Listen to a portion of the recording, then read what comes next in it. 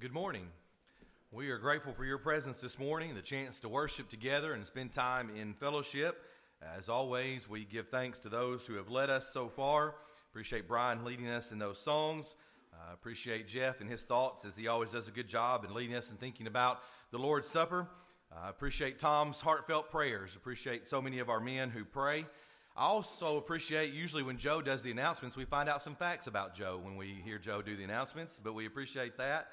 I appreciate Joe's long history with so many of you in the congregation here, and we're just thankful to all those who have led us so far this morning. If I could take just a moment and say something about next Sunday, one other announcement we had was that there should be a sign-up sheet on the table in the foyer here when you leave in a few moments and through the day.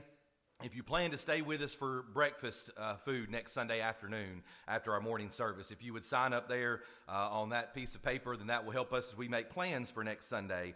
But we do hope that you plan to be with us. Some of you will have family commitments. Some of you will be out of town or traveling. But we encourage you to plan to be here, if at all possible.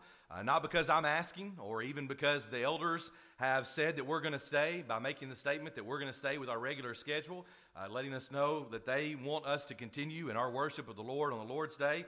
But I hope that you plan to be here because you want to be. It is the Lord's Day. It belongs to God, just as the other Sundays throughout the year do. And so we hope that you plan to be a part of our family gathering here. It is a holiday usually that we think about in regards to family, and that's true. But what better example to set for your family than to plan to be here, not only maybe your household, but even your extended family, to let them know that you're going to be a part of worshiping the Lord on the Lord's Day. You know, I thought about asking for donations. Maybe donations for each dollar that we collected. We would cut the sermon short a little bit, maybe by a minute for each dollar that we collected. I figured the way it worked, if I did that, I could get enough money that I could probably just walk up here and say good morning and then go sit right back down when I was done. We'd probably collect enough money for that. But no, we won't ask for donations. But it will be a good day to be together. We will have worship on Sunday morning in class, as we always do, have our time of lunch. For the breakfast food there, and then we'll have an afternoon service, and then hopefully you'll still be able to spend some time with your family or extended family that day. But we hope that you make plans to worship God certainly next Sunday, as we hope that you do every Sunday. You know, I don't know about you, but I am thankful for the God that we serve. He is truly awesome. He is kind.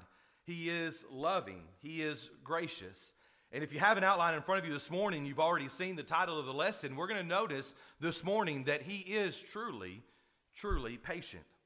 I don't know if it's the same way for you, but that may be one of my favorite attributes of God. I love the other things that we mentioned just a moment ago, but maybe my favorite attribute of God is that he is patient.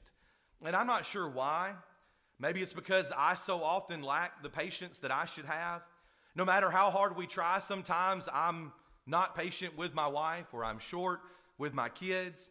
It is something that the God of heaven has in abundance, and I see it, and I want to emulate it, but I struggle, as we all do sometimes, to really emulate the patience of God. What we want to do this morning is examine God's patience for just a few moments, and in particular, one lesson that I want to emphasize. In fact, before the pandemic started, I did my best each year to try to plan out a year's worth of sermons, to have almost every Sunday spoken for with topics and titles and know exactly what we're going to work through. And I've had those on the bulletin board. It's in my office at home. And I've had one up that I think I had done for 2020, was the last one that I had put up. And then, of course, as things kind of went sideways, and then we were not meeting for a while, and we came back together, I had abandoned a lot of that for that year. But towards the bottom, I'd started making some notes of some ideas that I have when things come to my mind. And this was one in particular that I've been kind of thinking about for a long time. And I want us to examine the lesson that we need to learn when we think about God's patience. But before we do that, let's think about that patience this morning. The first point, if you have an outline, is that God is patient. I know that seems redundant here, but it is, and we need to notice that. First of all, in Scripture, he's called that. It's said about him. He is patient. Romans chapter 15 in verse number 5. Now may the God of patience. Romans chapter 15 and verse number 5. Paul is going to say it very plainly. Now may the God of patience and comfort grant you to be like-minded toward one another. He's the God of patience. As we said to begin this morning, he's the God of a lot of things, but he is called patience. Nehemiah chapter 9 and verse 17. In the New King James Version, Nehemiah 9:17 says, "You are God, ready to pardon, gracious and merciful, slow to anger." If you have other versions, it may say something a little different. The Contemporary English Version says, "Our God, you are merciful and quick to forgive. You are loving, kind, and very patient." He is. He's a patient God, and we are truly thankful for that. But the thing is in Scripture, not only do we see it said very plainly, but we also see it borne out. We see it borne out in action, do we not? All throughout Scripture. We go back to the very beginning in Genesis chapter 6 and verse number 3, and we see there that God was patient. God's patience was shown to the generation in Noah's day. The generation of Noah's day, God showed patience towards them. Why is that? Because in the first few verses of chapter 6 there, we see that the thoughts of man were only evil continually. Do you try to wrap your mind around that at all? I said that I sometimes don't have enough patience for my kids, and sometimes that's because they're not listening or they're not doing what I tell them to do, and sometimes that's within the first time or the first moment. We tell them to do something and they don't do it, or we've said don't do it, and the first time I hear them do it, I jump to getting angry and upset with them. The people in Noah's day, they were only evil continually. And God's patience was up, but yet he showed patience towards them for a good while. It wasn't the first time they uttered some type of word or committed some type of sin, but that's all they're thinking about is evil. And yet he is patient.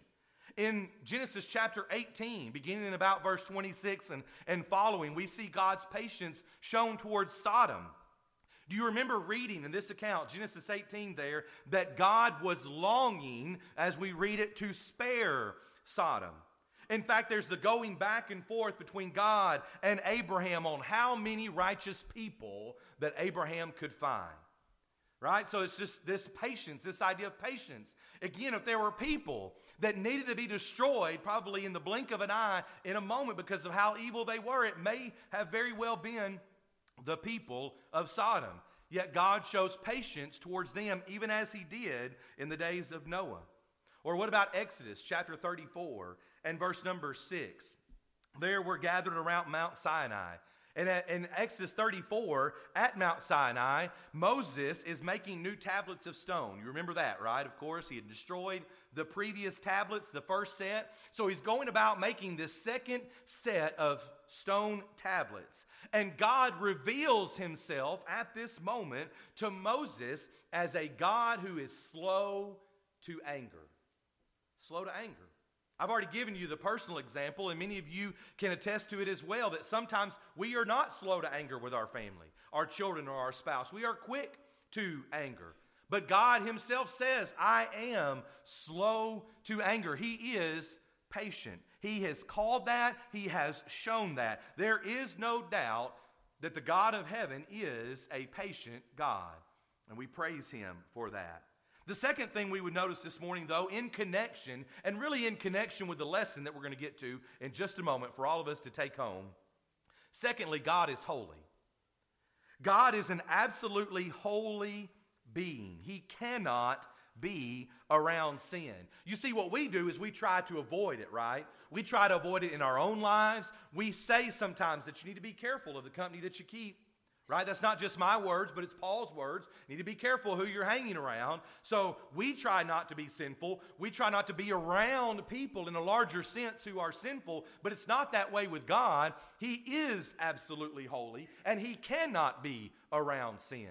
When we think about his holiness, let's examine again, first of all, he is called that. That's exactly what the Bible says. In Isaiah chapter 6 and verse number 3, in that vision, do you remember that beautiful vision of Isaiah?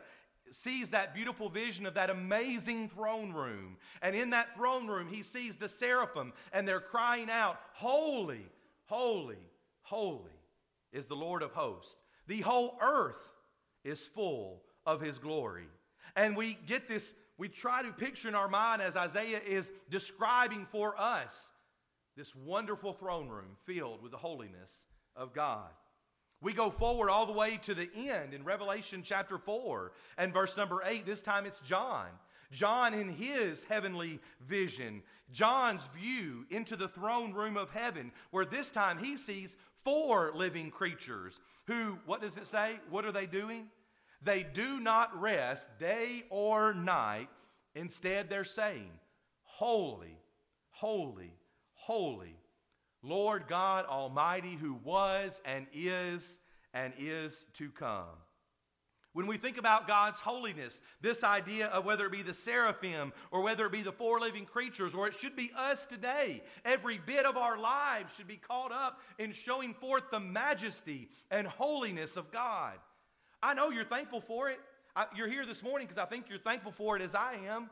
But every bit of our lives, just like those 4 living creatures, should be caught up, not resting, but proclaiming, whether it be with our actual words or certainly with our actions, holy, holy, holy, Lord God Almighty. Even James, in James chapter 1 and verse number 13, suggests about the Lord's holiness. James 1, really, James is beginning this discussion on temptation, but he's talking about this idea of God's holiness, the idea that God does not commit sin. The Bible says explicitly that God is holy. But can I suggest for you, as we did a few moments ago with his patience, that the Bible also explains it to us with some examples.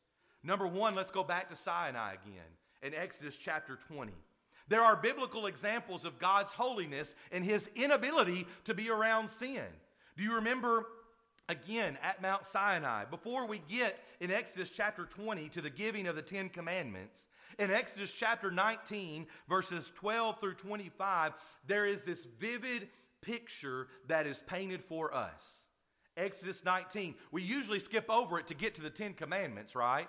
But beginning in verse 12, there is this picture of a holy and mighty God on the mountain. And what's down below but sinful Israel. Remember that they were not to go up on the mountain. They were not so much as to touch the mountain or even its base. In fact, verse 12 says, whoever touches the mountain shall surely be put to death. I'll begin to give you a bit of the lesson here maybe. But do you think that most of those people were kind of running up to the bottom and seeing how close they could get to touch it? Maybe some were. Or do you think that they would be like some of us who would wonder if there's kind of some rocks down on the ground and it sort of builds up to the base of the mountain, that I wouldn't even want to touch those, right? I mean, we'd put a barrier up 10 feet back, stay as far away as you can. And maybe somebody did get close enough to touch that rock, and maybe they dropped dead because of the holiness of God and the separation between God and sinful Israel. As you notice, if you turn there, do you remember the fire and the smoke and the lightnings and the thunderings going on? And what are the people down below doing? They're trembling at the holiness of God. And we begin to see here that there is this separation. There is this separation between a holy God and sinful people. But then we go further. Do you remember the tabernacle? We talked a little bit about it with our kids as we studied Exodus and things a few years ago for Bible Bowl. But do you remember the tabernacle from your studies, maybe as a child in Bible class? Do you remember the layout of the tabernacle? We usually put that up maybe on a board or make it and build it so that we can understand exactly how it was built. Do you remember? There's the outer court, right, of that area that was walled off. But then there was the holy place, and then there was the most holy place. And there were curtains, and there was separation, because sinful man cannot be where a holy God is. All of this is not for God to look down his nose at us, to remind us of how awful and terrible we are, but to simply say that he is truly holy, to remind us of the holiness of God. But as we think about the holiness of God, the other thing that we want to notice as we begin to sort of make application is we need to think about God's perfect justice. God's perfect justice. You see, connected with his patience, connected with his holiness, is also his perfect justice. We mentioned James 1, verse 13 a moment ago, the Lord's holiness here not only suggests that he cannot commit sin personally, as James says here, but it also means that we need to think about his perfect justice.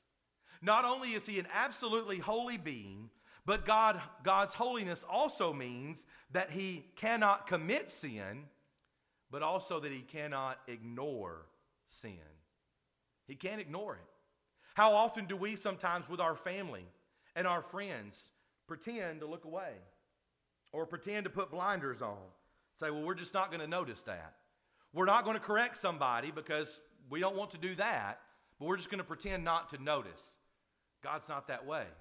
His perfect justice says that he is holy, that he cannot sin, but also that he cannot ignore sin.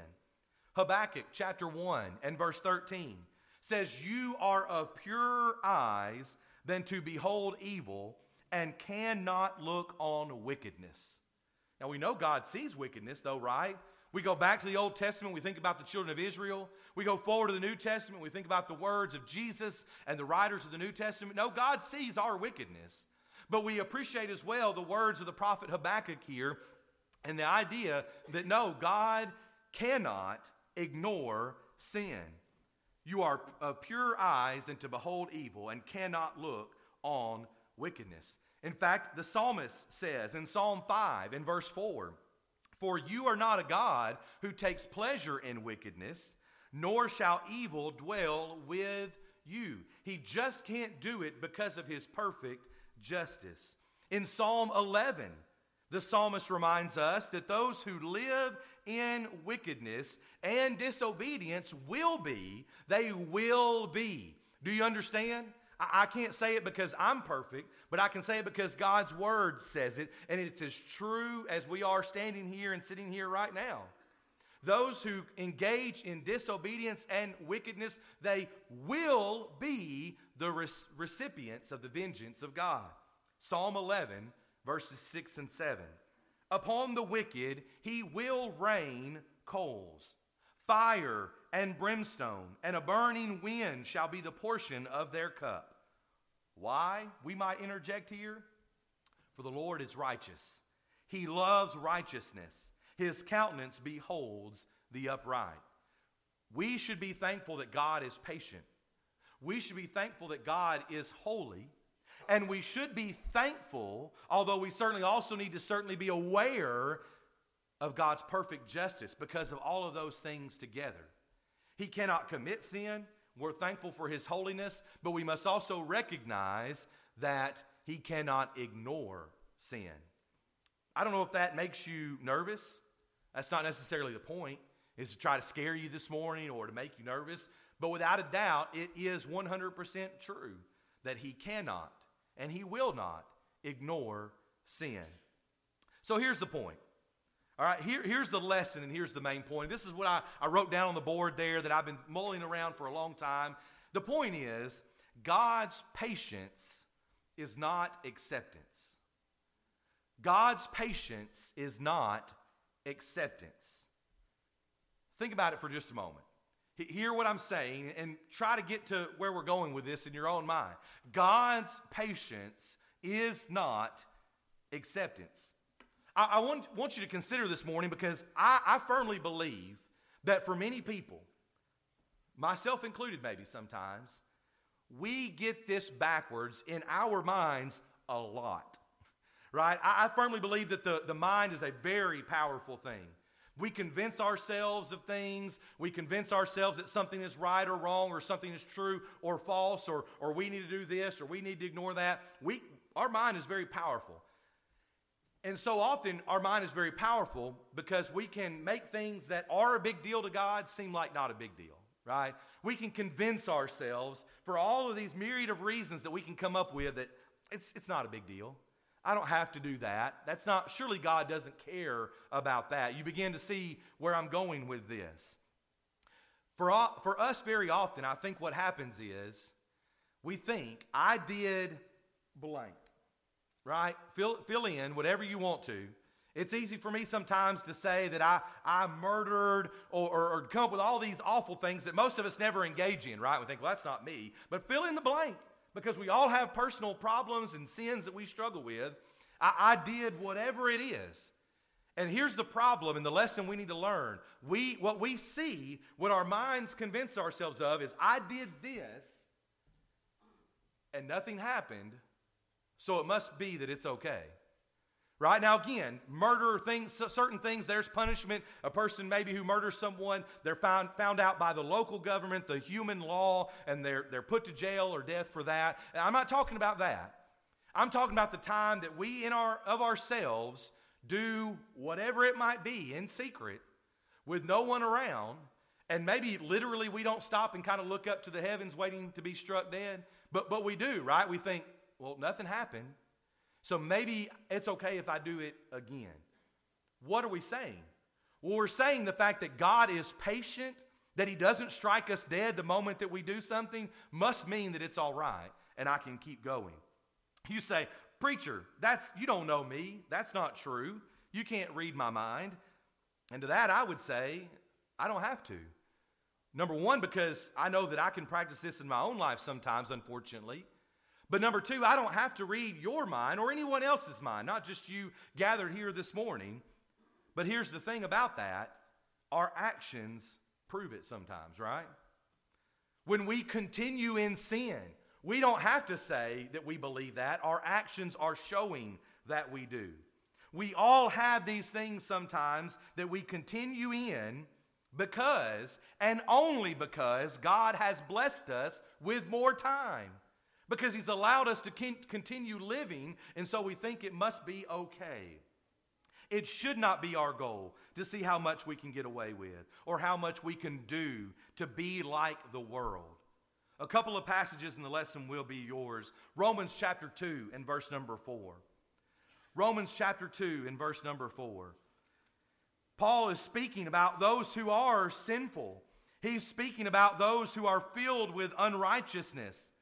And he says in verse 4, or do you presume on the riches of his kindness and forbearance, and I think the English Standard in particular says it here, and patience, not knowing that God's kindness is meant to lead you to repentance. That's what I just said. We presume sometimes based on his kindness and his patience that things are okay. Instead, as Paul says here by inspiration of the Holy Spirit, God's kindness, and you might could include there, God's patience is meant to lead us to repentance. Sometimes that only happens when we hit rock bottom. But can I encourage you this morning that whatever it might be, we need to understand that God's patience, and by God's patience I mean God giving us more time here. God's patience is not that we should keep living the way that we want to.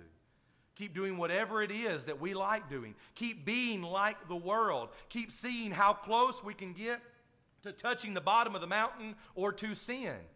God's patience is not acceptance. On the contrary, God's patience is giving us time to repent. The passage that we usually mention, though, of course, is 2 Peter chapter 3 and verse number 9. We go back even to verse number 8, and we get the idea of God's patience and God's time. Peter says, but beloved, do not forget this one thing, that with the Lord 1 day is as 1,000 years, and 1,000 years is 1 day. The reminder that God's timeline is not mine. God's timeline is not the same as yours. He doesn't think like we think. Which leads us into verse 9. The Lord is not slack concerning his promise, as some count slackness, but is long-suffering toward us, not willing that any should perish, but that all should come to repentance.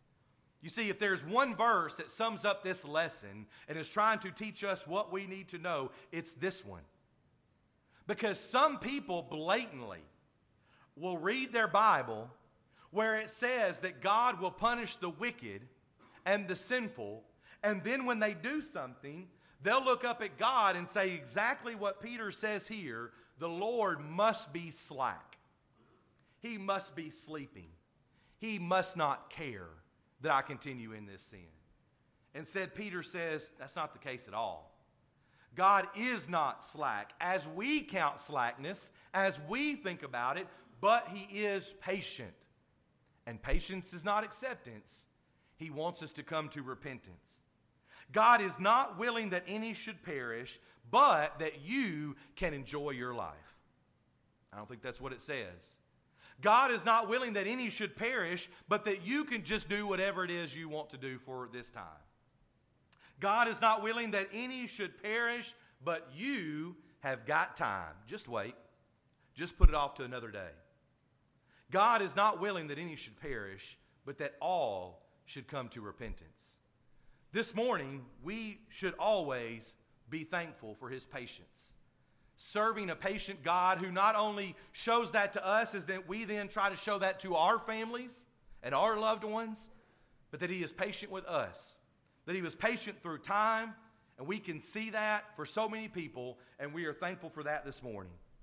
But we must not use that as a license to sin and behave however we want, or to continue in our sin, thinking that just because you weren't struck dead the moment it happens, that means God is okay with it. The example that I sometimes use, of course, is of a person maybe who does have an alcohol problem or does get drunk. Maybe they go driving. I've been seeing a lot of those commercials on the television these days, and someone who drives and they just say, well, I'll just make it home. And maybe they do. Maybe they do, thankfully, not have an accident, not kill someone, and they make it home and they think, well, I made it. It must be okay. That may not be something that you struggle with, but it may be something else in your life in which you continue to put off repentance because God's patience, God allowing us more time, makes us think that we just have more time and it's okay. This morning, be thankful for God's patience, but also realize that we must not continue in our sin and think that God's okay with it. Maybe you're here this morning and you're not a child of God.